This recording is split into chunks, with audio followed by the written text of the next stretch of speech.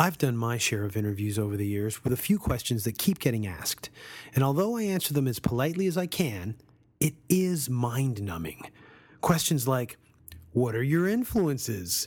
Do you like playing festivals more or clubs more? And the all-time favorite, how do you write a song? Granted, some of the people asking show genuine curiosity, but most of the time, these are questions asked with feigned interest and are just there to basically fill the void.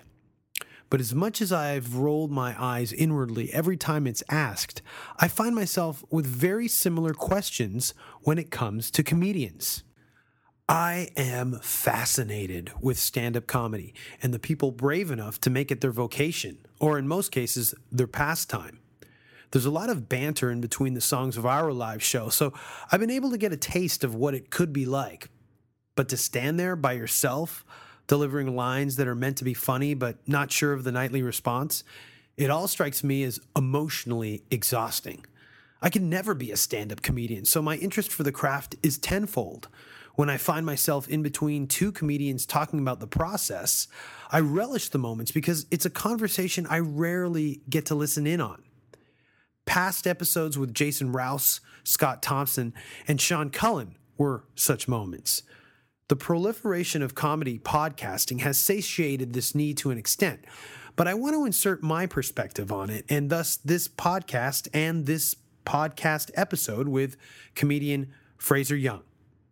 It was actually my idea to bring in Fraser, but Nick, who is friends with him, hooked this whole thing up. Fraser is a hilarious guy, a great comedian, currently writing for the show George Strombolopoulos Tonight on CBC in Canada. I've seen him pretty much floor a room, and everyone out there should own his comedy record, Everyone Loves a Smug Bastard. You can get it on iTunes or his website, youngfraser.com. As with most of our visiting on-the-road podcasts, this one didn't come without its tribulations.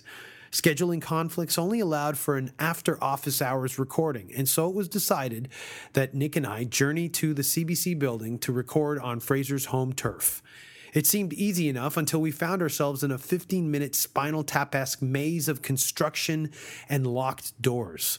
When we finally got to Fraser's area, we immediately sat down and hatched this out. I must say, this is a podcast episode for people truly interested in the process of comedy. It's an interesting insider's vantage point. I eat this kind of stuff up, but other people might not, so listener beware. This episode is one of the reasons why I partnered up with Nick Flanagan for this podcast in the first place, the chance to discuss the process of comedy. I would like to thank our sponsors Blue Mic Microphones and Skull Candy Headphones. Yeti mics and Mixmaster mic headphones and Aviator headphones make this podcast go round. Thank you, thank you, thank you.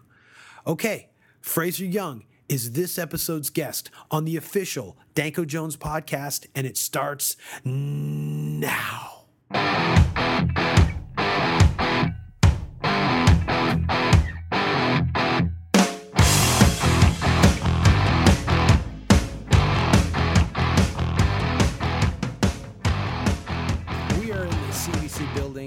Canadian Broadcasting Corporation, in case you want to know what that stands for. You don't have the time to wiki. Yeah, who has time to wiki? I've always got time. We're here with Fraser Young. Hi, everyone.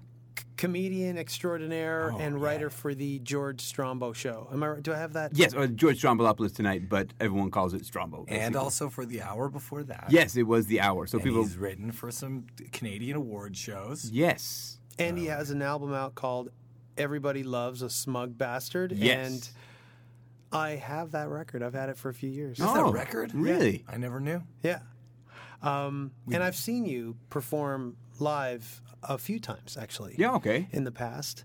And I always thought you were quite funny. Thank you. And I'm really digging this so far. Well, the fact that I packed up the mics, the blue mics, and came down here, it was because we needed to get you on the podcast. I very much appreciate this. Look at me. God, look, come on, world, huh? I've never had Danko come to my house with the microphones. I've never been invited to your house. What house? I was actually thinking about that today. How Yes. we've never been to. I live in a place now until March. I feel very privileged being here. We've gotten kind of not the red carpet treatment here, but more like the beige carpet treatment. I mean, there's a carpet here. Yeah. That It's we not got, beige. we It's were gray. able I to want to walk make that on. clear. There's carpet on the walls. And, you know, we're in the CBC building. It's after hours, so there's nobody here, and especially like George isn't here. George is Strombo's not here. We can go and trash his office. Guys, it's going to be amazing. It's going to be awesome. I'd love to do that.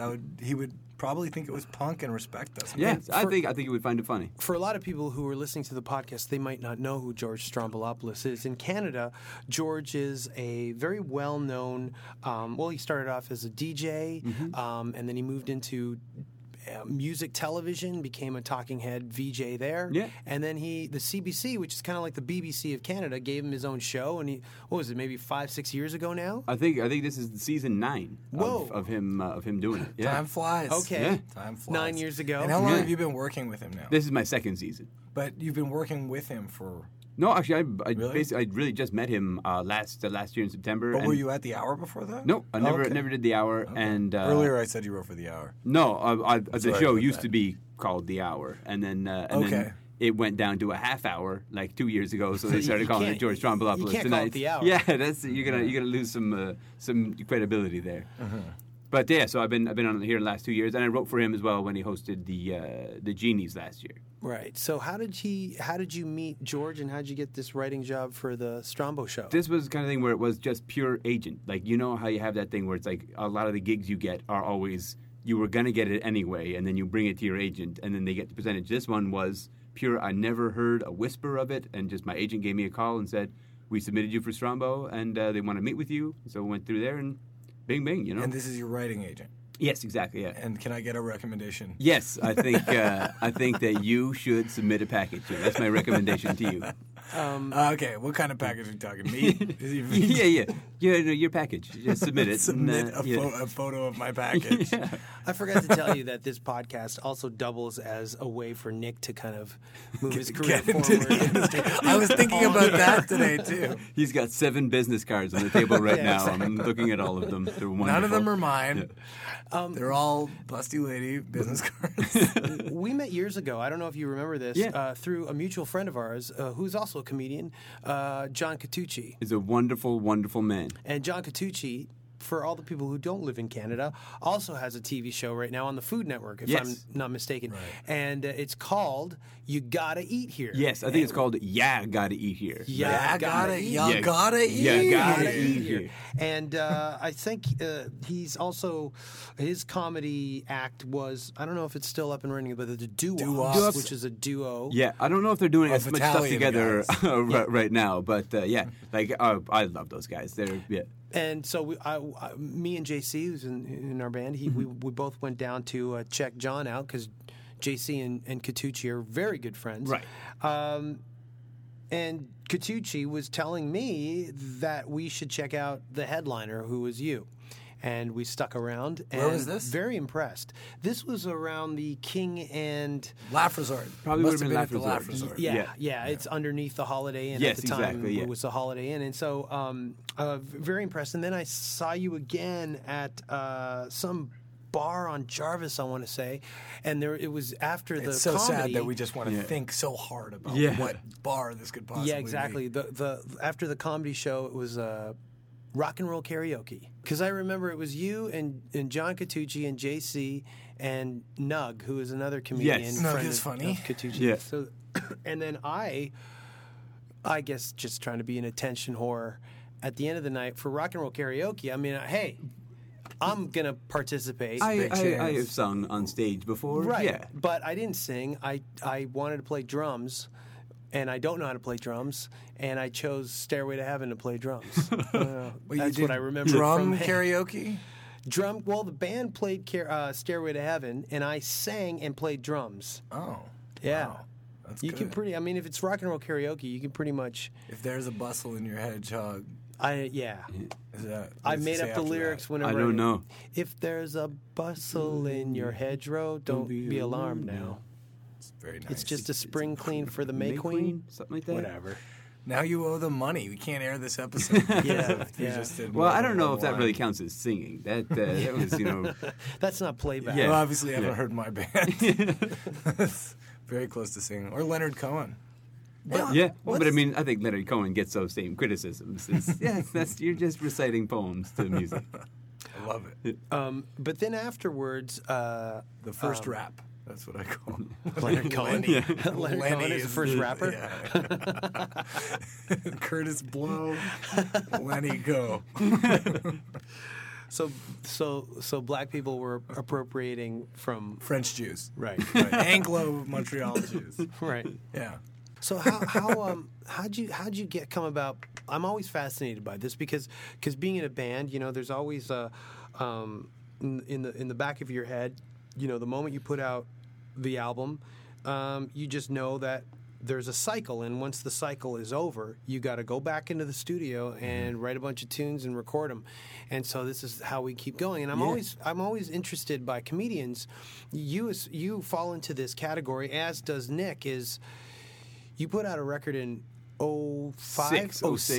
It's 2013 now, so that's seven years. I don't mean to sound like your mom, but you've had TV appearances, right? Yeah, it's the kind of thing. It was like I could have I've probably burned another album worth of material since then, and got another one which I could do another one, and I've been meaning to, but it's just the kind of thing where it's like, well, that one's still selling, and it's like the hassle of recording another one, but it's like, but here's my thing: it's like it's not a ton of hassle. Yeah, the hassle of recording a rock record is like 10 times. Yeah, forget about it. Forget about recording the songs. It's loading the equipment in takes a day, and all you guys got to do is set up the mics at a club, get your friend who moonlights as an engineer and record it. As long as you have the material. That was what I did.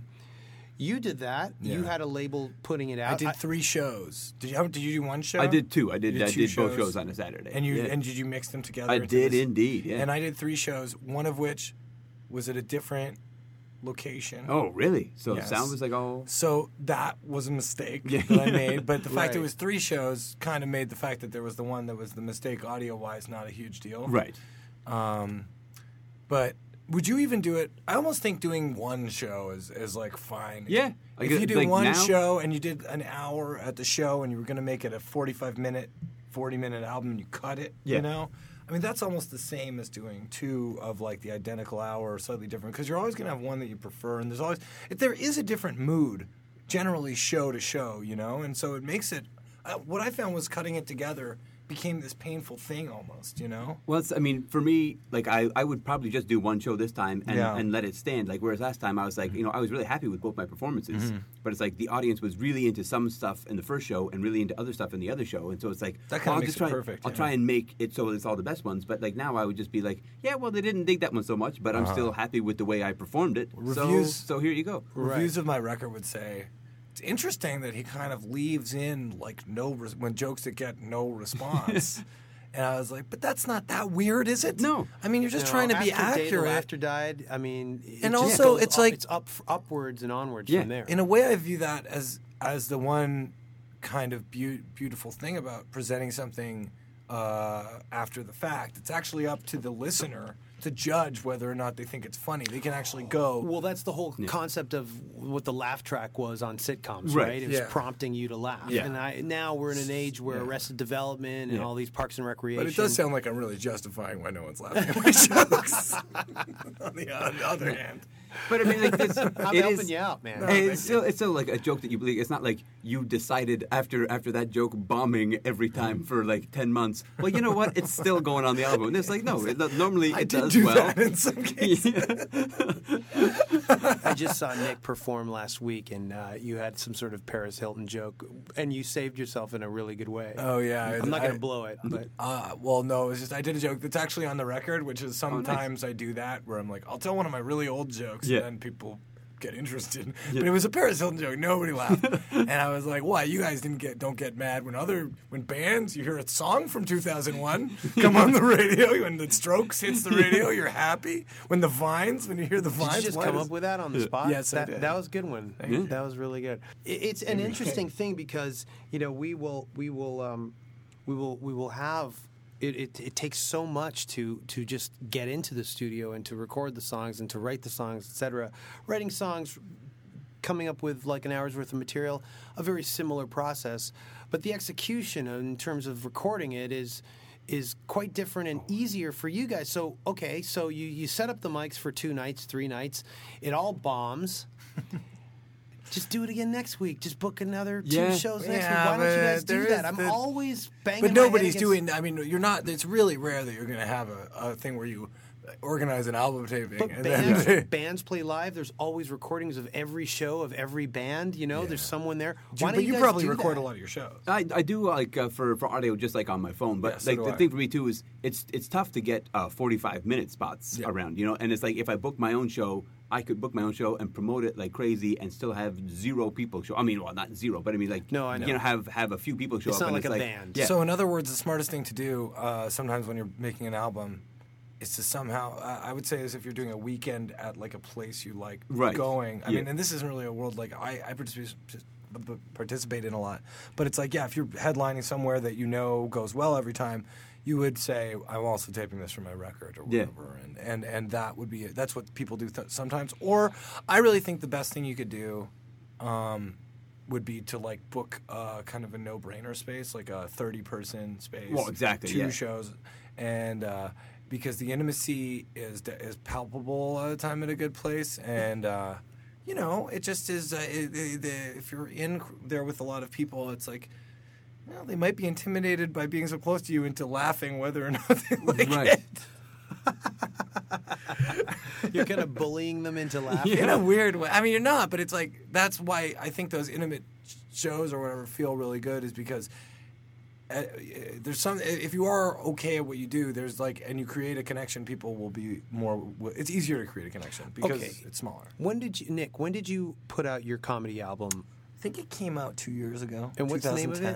3 years ago. What is it called again? I'm Here All Week. I'm Here All Week, right. Oh, yes. So this would be the time, if you were a band and you were on a label, that the label would come to you and say, okay, you know, it's X amount of months and the next one's coming out. Where are you at that stage? The 2-year cycle is past now. Where are you? And then for you, Fraser, where are you? It's been 06 since 06, and you said you have enough material to come out with a 1 or 2. Now, did you finance the first one yourself? Yes. And you sell it through your website? Exactly, yeah, and on iTunes. And so in terms of like money, I mean, there is more money from you that's getting put into a possible second album. Oh, yeah, exactly. I mean, it's like, because I've also considered like just doing a DVD for the second one, because I have some stuff that I do visually as well, like not like just, I mean, in terms of like with my hands and face, not like that's a not good like idea. Not like props or anything like that. But I was like, I might consider doing a DVD, and for me, like I'm always like wondering where, because I wouldn't want to do like a DVD taping at a club and have the club logo in behind me, you know. Like at a comedy club, I'd rather do it at like an independent. So, I mean, the only reason why I'm pressing you is because we had Jason Rouse on a couple episodes ago, and this guy is, I mean, he's been doing it for so long, and he still doesn't have an album out. It was interesting to me to understand his process, and he just, you know, he's just been, you know, he has the material, obviously. Oh, exactly. Oh, my God. But he just hasn't felt that it's up to the expectations that he set. But was his special an hour? Like years ago, was his Comedy Now special? So was that an hour? It or could have 45 minutes? I feel like it was. So you got that. That's 45 minutes. Do you have one of those? Yeah, but I mean, like, I taped like around the same time as Jason. Like I taped mine in 2000. So like so that none was of that stuff is exactly. That's anymore. I mean, that's none of that even remotely resembles me. Like everyone's mine was just hey, a half I just hour. bought this Beck album. It's so no, but it's like hey, anybody here heard the band Woof Mother? Woof Mother. My thing is like Fraser Young. I think it's wonderful. It's just imitating. How's it going? Hey. I love that I'm just giggling in between hays. That's much like you. Yeah, no, that's when you deliver it. That's basically what I do. Okay, now I can't tell who's the real Fraser because it's so spot on. It's just the two of us in here. Sorry, No worries. But I would say, like when I was in 2000, you know, I was 23, and so like a lot of my jokes were basically like I was living up with my parents in Newmarket, so my jokes were a lot about like driving and living with my parents, you know, because I've been coming down to Toronto a lot. Breakfast in bed. You're sick of having breakfast with mother bringing breakfast every day. I feel when you deliver your comedy, you're just about to use so many swear words. Yeah. You have to hold back. I mean, like, I swear I've here heard and you there. swear up there. Yeah, but I don't. Yeah, but it's not. You're not a dirty comic. Yeah, No. like I try. Like it's more just like casual swearing, which Yeah. I think I do. Like I'll rely on it sometimes. Like if I could tell, oh, it's a bit of like a younger crowd and they're kind of drunk, I'll throw a few more swears in there, and afterwards I'll be like, that's so cheap. Why did I? You know, it's like you let the material stand. You know. Right. I mean, like there's swearing written into the material as well, but I mean, Right. I do, like when I really spice That's it up. different. You know That's exactly. Yeah.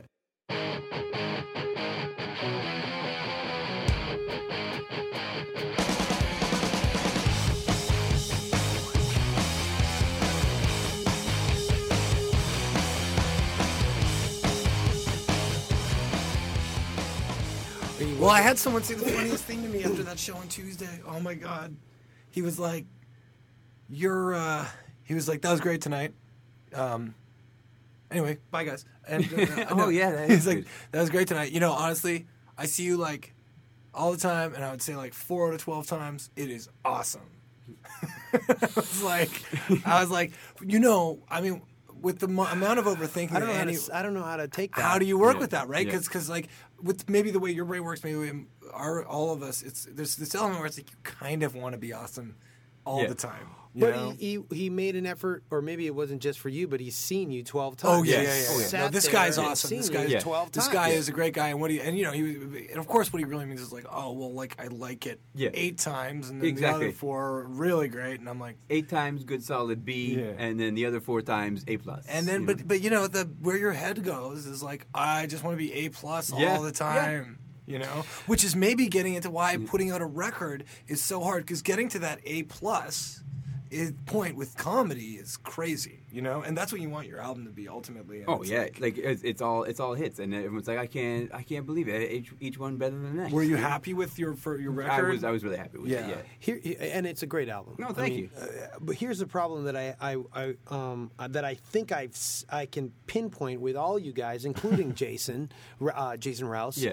is that you guys stand alone. You aren't in a band. You don't have other cooks in the kitchen. So it's just you, and you overthink things. And you, even though you get tired of a joke, the way a band gets tired of a song, you gotta play "Smells Like Teen Spirit." If you're Nirvana, you know you got to do that. At the end of the night, Van Halen has to play "Jump." Yeah.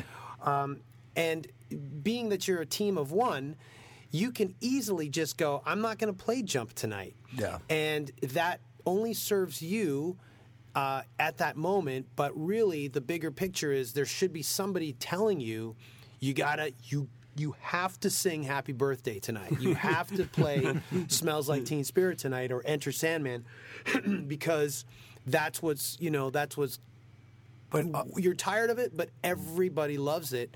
And I find that you guys as comedians, as like I said, a team of one, just lose sight of that. You need another cook in the kitchen sometimes. I think That's a sounding board. What half of More what I than a love sounding board. about stand up though is that I get to make all the decisions. And Yeah. but there's also the kind of thing that's like if something messes up, I don't have anyone else to blame. I'm not mad at someone else because they dropped the ball and didn't do this or that. It's like if this went poorly, it's because of something I did on my own, and suck it up and move on and do it better next time. And if That's a great attitude. yeah, oh yeah. Because when I do something wrong, I go, that was all my fault. Yeah. And then it's curling in a ball for like 6 months. Yeah.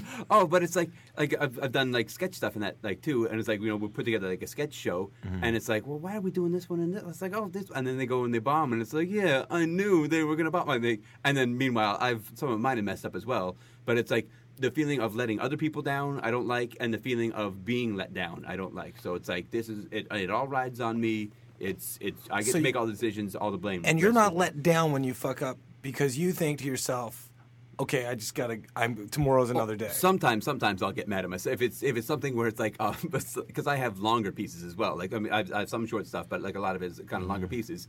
And I'll go through and it's like a 2-minute bit, and there's laughs all the way, but then I'll just totally blow the punchline, and it's like, oh, you asshole! It was so gonna be so good. Like the audience was just right. And you just dropped the ball right at the very end. How weird! It's like, but I will like get vocally like fake angry at myself on stage, and it will usually result in a laugh. but it's like because the audience at least appreciates. But it's still not the same. Like if you had nailed it, it would have been such a crest of laughs, like so coming through so well.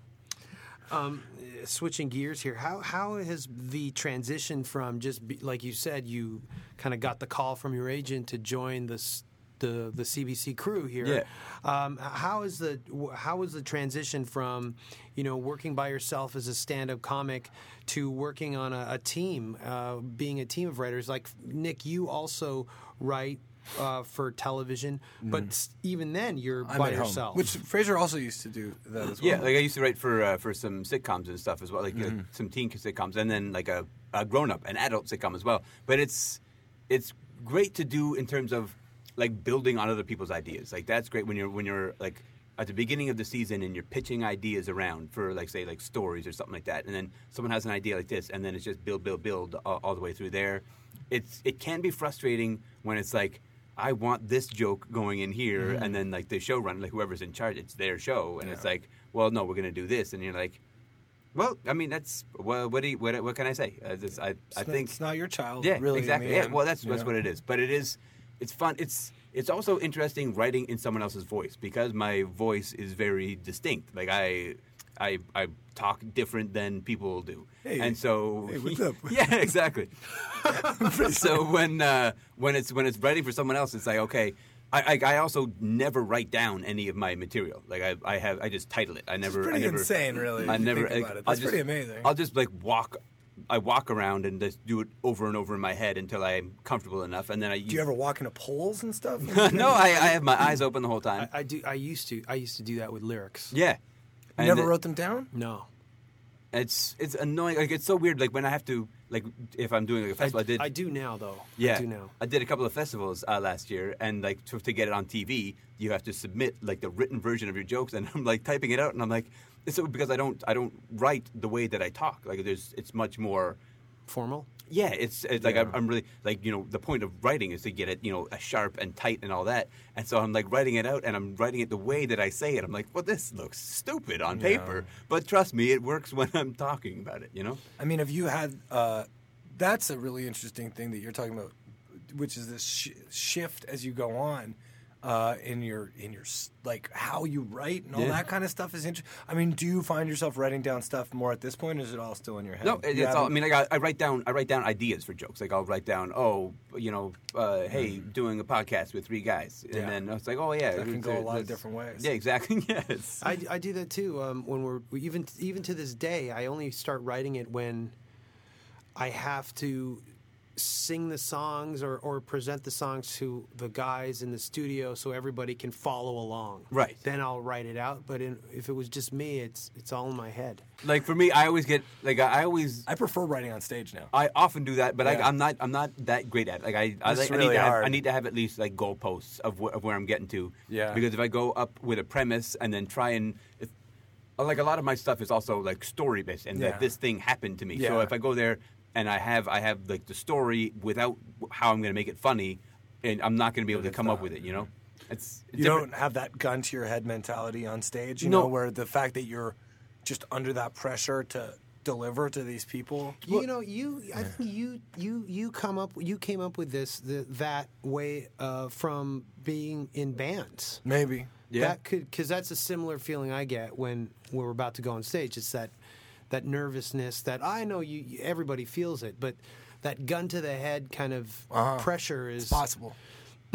That's something I can. I mean, my first definitely addressing relate of crowds would be in between songs, much like you, Danko. Like in between songs, and I would always try to say something weird and or funny. Yeah. And that's maybe a mentality I'm trying to keep going. But I also think what you're talking about is totally right. Like those goalposts, like you kind of need to have a punchline, even if it's a silly, like just a save, like just like to get you out of it. You need that just to wrap something. And it's the kind of thing like where I can spritz with the crowd, just like talk it back and forth, and I'm not at all like I'll get laughs out of that. But that's usually just like short, boom, boom, boom. But if I'm trying to craft a bit, then it's like just going up without an idea of where I'm going. That never. I can't really weave the story, The last time Carlin came to Toronto, I was in the crowd. He played in Roy Thompson Hall. Yeah. And the guy, he must have had the flu. He was really, really sick. You can hear it in his voice. But you know how Carlin does it, much like, I think, was that your George Carlin imitation? I'm George Carlin. I'm the very old George Carlin, and I'm angry. I'm angry at death. It's like I'm in here with Rich Little. I know. You didn't know. I'm the man of one voice. Not George Carlin, but Rich Little. I feel like I'm here with a disgraced impressionist. Was Rich Little a disgraced impressionist? I feel like nobody is really willing, I think disgraced is too strong. Was he on the boat with Natalie Wood? But anyways, so I saw Carlin, and he played Sun City. He was really very, very sick. Probably had the flu, and you could hear it in his voice. But I was so surprised, and everybody knows the process that by now, if you're a comedy head, you know the process that he went through. Much like how I guess Louis C.K. has kind of taken that torch of just like going through the process and then shitting it out and then starting over again. And he was in the middle of that when he came to Toronto. He came out with all his notes on a table. I don't know if you guys knew this, and he would just turn the notes, and he would reference the notes. And for someone who's I'd never seen him live before, I've always seen the finished product, the end of that whole process. I mean, we've all seen that Seinfeld movie, Comedian. Right. Yes. But, man, Jerry Seinfeld never brought notes. And I consider Carlin, like, he's the master. Yeah. Well, but they're very different types of masters. But like, I mean, to bring, like, pages, it's just kind of like, He's 71, man. What does he care? That's, I mean, at that point, every vibe I got, the vibe I got from Carlin. What the TV sent to me. Wait, do it the as secret Carlin. message. I don't care about. I do impressions for the last 6 podcasts. By the way, I have done at least one impression. This is crazy. I don't think I've ever done it. Did I do a Danko Jones impression? You've done the last 2 podcast episodes. You've done a different impression of me. 2 totally different impressions. Hey, what's up? I'm Danko Jones. Welcome to the Danko Jones podcast. That was spot on. That was one. I've done that already. But no, what I mean is, I think that, because he really broke down all kinds of, he invented style, 2 or 3 different styles, I feel, in the 70s stuff. It was really, really good stuff. And then by the 80s, you kind of saw this weird anger. The angry guy was kind of becoming the main thing. It's awesome. And then by the 90s, it was even more. And I mean, what's the natural genesis of a really, really angry comedian as he ages? It's whatever. I'm just gonna do this. But I don't think he brought those notes on stage because he could get away with it because he's now a curmudgeon. He's officially a curmudgeon. I really feel that this is the process that he was doing. Yeah. Whether it was the tail end of his career or the middle. I mean, but you think that if you'd seen him in 1974 in the middle of a tour, he would have had a table. I of have notes? a feeling it would have been like that. Maybe by bringing the notes on, he was basically saying, "Hey guys, I'm fucking George Carlin."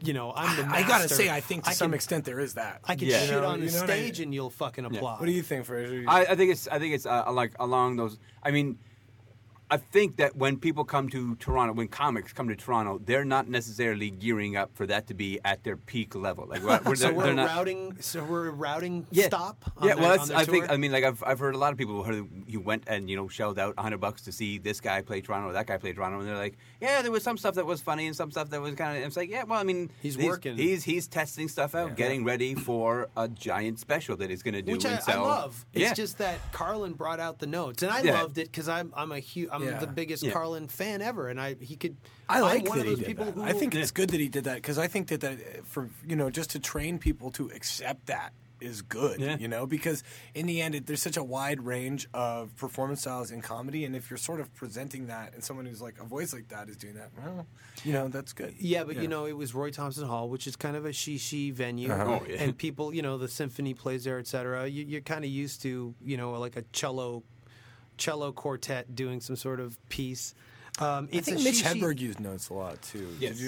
But people who go there, people who attend those venues, they expect a certain level, and I'm not saying that that's a really bad thing to do or a lower thing to do. I'm just saying that unprofessional thing to do. I'm just saying that it was surprising, even though I've never seen anyone at that level do that in Toronto at a venue like Roy Thompson Hall. I think the only guys who played Roy Thompson Hall, I think, were like Carlin and now Cosby. Like I don't know if anyone that's even not one that gets played very much. Roy Thompson Hall. Like you have to be like because I don't even know if they allow like other comics to like hey, just so do Massey Hall. He told like an incest daughter sucking the dad's cock joke. Like I think it was his second joke. See, this is what I was saying. Like I don't give a shit. I don't know if 1971 George Carlin. I mean, I remember. This year I watched his 2 pieces on death, the one from like 1978 or whatever, and then the one from the late 90s. And they were just so different. Right. And one of them was this wonderful, poetic, it felt like it was full of life. This is the 70s one. And the other one was this one that, I don't even remember what he said, but to me it amounted to like, just kill me. There's nothing after. You could really see. Like I was looking around. Why do I keep doing that? The lights weren't totally dark. You could see the audience, and I was looking at the audience, and it was cut down the line of the people who like, a place for my stuff and the 7 words you can't say to. You were all diseased and all the later end stuff where he was just going like "fuck you," let's all just fucking die and all that shit. And the daughter sucking the dad's cock joke was received by all the "A Place for My Stuff" fans like they couldn't believe that this old man was saying these crass things. Right. It was quite interesting, and I loved how he played with the perceptions of the audience that way. Yeah. And because he certainly isn't there to please the audience. He's there to perform his act, and I'm sure he hopes that you enjoy it, but that's not the point of it. Like the point of it is to get out these thoughts. He has the luxury once again of being George Carlin. Yeah, exactly. Yeah. But he's also someone who, this is kind of interesting, right? He fell in love with a certain way of crafting it, and he just sort of kept doing that, and which is why I mentioned Louis C.K. because I think he's come up with his own craft. And Jim Gaffigan, these guys just like, they make a snowman and then they topple the snowman down. Right. I mean, you hear some of these guys now. Aziz Ansari is in every interview, sort of trying. He's obsessed with the same kind of thing. Not necessarily being as heavy as those guys, but of producing material at a pretty... An hour a year. Something. I don't think it evens out to quite that much, and neither does Gaffigan. Because an hour a year is crazy, I mean, the fact Louis C.K. can do that. Like a polished hour. To even, write an hour... Well, I mean, write an hour material a year, there's probably a lot of people do that. But, I mean, for me, if I write an hour of material, I got maybe 10, 15 minutes out of it. I feel the same way. I mean, I can't... I've been performing half-hour sets... That's the longest I do is 35 minutes, know, and I've been doing it for years. But it's I honestly, to get it to the point where I would feel comfortable doing an hour or 45, which it will get to that point. I'm just giving it a lot of time because I don't want to waste anyone's time, but I don't know what got in Louis C.K.'s, how he was really able to pull that off, except for the fact that he obviously has his own internal logic that he is able to have get all of his jobs. I mean, this is a guy who went from he was doing stand-up the whole time and was also directing movies and doing pilots and developing and writing and I don't know. I mean, and I'm sure he'd have a very simple answer for it if you were to ask him. He probably cuts out all of the time wasters in his life. I doubt he's very good at video games. I suspect he probably doesn't watch that much TV. He makes it. A closer look at, uber achievers will get you those, observations. I really think that someone like Louis C.K. Reached a level, and it doesn't work for everybody, but if you reach a certain level, there's something that unlocks in your unconscious, and you can ride that wave. Yeah, I think that's true, that too. He's riding. Not a lot of people can do it, no matter how talented they are. Eddie Murphy couldn't do it, but Chris Rock couldn't do it. Yeah, but Chris Rock works at least he works hard to get those hours every few years, you know. Yeah, but maybe I'm wrong, but doesn't Louis C.K.'s material come from Louis C.K.? Yeah. Do you mean how Chris Rock has to get like a bunch of people to bounce? Chris Rock gets Louis C.K. and like Nick DiPaolo. But I don't think those guys are writing his act. I think he's bouncing it off of them. And frankly, I think that's one thing in stand-up that I've actually come to appreciate lately is bouncing our ideas off of other people and getting stuff from them. I'm not afraid to do that. I think he also Chris Rock will do a show and he's got like not necessarily like Nick DiPaolo falling around, but like other comics that are opening for him, stuff like that, who are just like, boom, all right, here's a tag, Yeah. we can add to this one, this and that, and so it's like you can polish. I don't think like he's a 10-minute any less set of a comedian. He's a great comedian. Yeah, he's one of the greats. I mean, I'm not really sure. I think that I get a bit nervous about deifying anybody, you know, and I don't think that's like even something. But I mean, the Louis C.K. at this point in time, 2013, he is really the top comedian. Yeah, that's 100%. In terms of like popularity, respect, and process. Yeah. But you've got those ventriloquists nipping at his heels. Jeff Dunham, Terry Fator. Never forget that guy. He's like the second maybe you guys most should popular think about, concert act. maybe think about changing it up. Would you? Could I be your dummy? Oh yeah, man. I think it would. You wanted. Hi, I'm Nick. You wanted to turn this podcast into a brainstorming session. We just did it for you, man. When you're working on the team here at CBC and you're throwing stuff out. Yeah. You lob. Have you ever lobbed a couple of jokes over, and while you're lobbing it, you're going, "I want that for myself," and then they don't use it. Do you squirrel it away? You know what? Actually, there was like last year when we were pitching stories. There was this story that about a guy in North Carolina who accidentally. I'm not going to go through the whole bit. Accidentally drank gasoline, and then spit it out all over himself, and then didn't change. And then lit a cigarette and died. And they're like, well, that's probably a little dark for us to discuss on the story. But I had the joke, or like in the morning meeting, had the joke all on it. We boom, boom, boom, boom, boom, and then they turned that down. They're like, it's a little dark, and it's a little dark for TV. Sure. But then I went and did that at Winnipeg Comedy Festival, and it killed. I turned it into my own.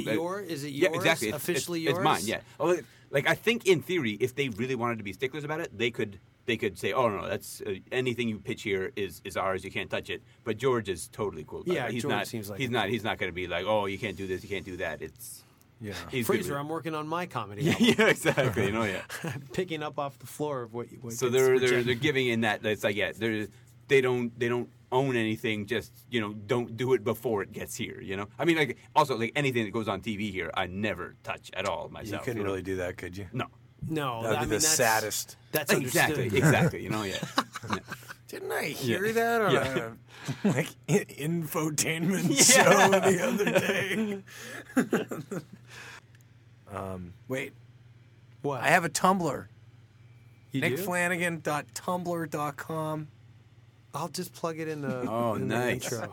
So you applied for that and were accepted. And I applied for the Tumblr and I just got my Tumblr approved. That's amazing. My internet work visa. I don't know. I'm trying to do my web visa. Don't worry about it. Can I go now? No. Yeah. Okay. I'm going to put a shirt on. Well, thanks, Fraser. Thanks a lot for being on the podcast. Yeah, thanks for having me on. That was a lot of fun. Thank you, Fraser.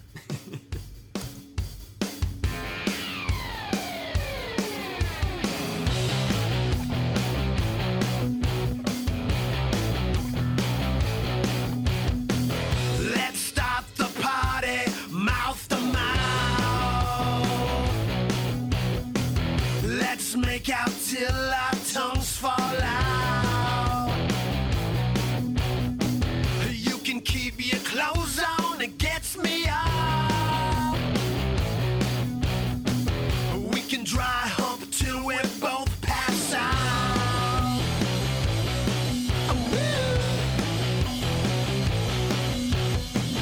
I'm more than willing to get it on.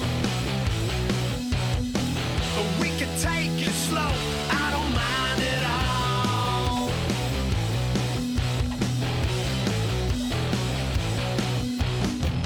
Just say the word and I'll take it out.